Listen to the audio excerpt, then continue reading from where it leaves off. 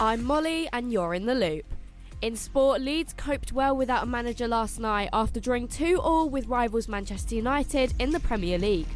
2 days after sacking Jesse Marsch, they earned a point at Old Trafford, but did also blow a 2-goal lead. Fulham won 2-3 at Sunderland to reach the last 16 of the FA Cup. In USA football, forward Alex Morgan says FIFA has to reconsider a reported Saudi Arabian sponsorship deal for this summer's Women's World Cup.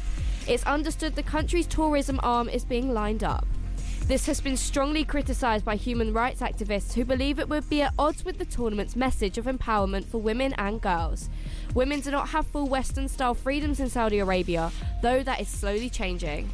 I, myself, Alex Morgan, would not even be supported and accepted in that country. I really hope that FIFA does the right thing. I mean, pretty much everyone has spoken out against that because morally it just doesn't make sense.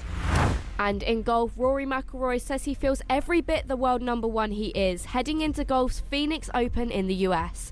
He started 2023 by winning the Dubai Desert Classic and is being backed to end his 8-year wait for a 5th major title. McIlroy feels he's on top form. I'm playing well. I feel like consistency-wise, I've been as good as I have been ever in my career. You know, I said at the end of last year, I feel like as complete of a player as I ever have. If you just look at my statistical categories, there's no real glaring weaknesses there. That was your Loop Sports Roundup.